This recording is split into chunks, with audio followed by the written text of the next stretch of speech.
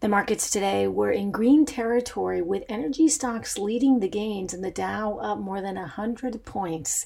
GM touched new all-time highs after announcing a deal with Microsoft in a $2 billion investment to commercialize driverless autonomous vehicles through GM startup Cruise.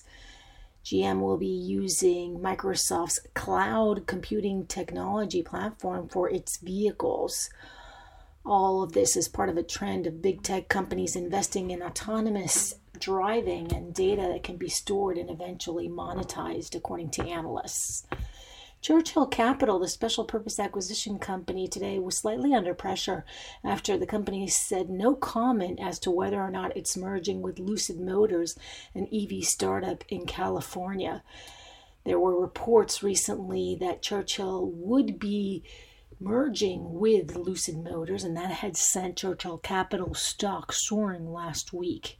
And XPeng, the Chinese electric vehicle company, which went public through an IPO last year, released some autonomous features for highway driving, allowing its PC7 sedan to change lanes, speed up or slow down, enter and exit highways.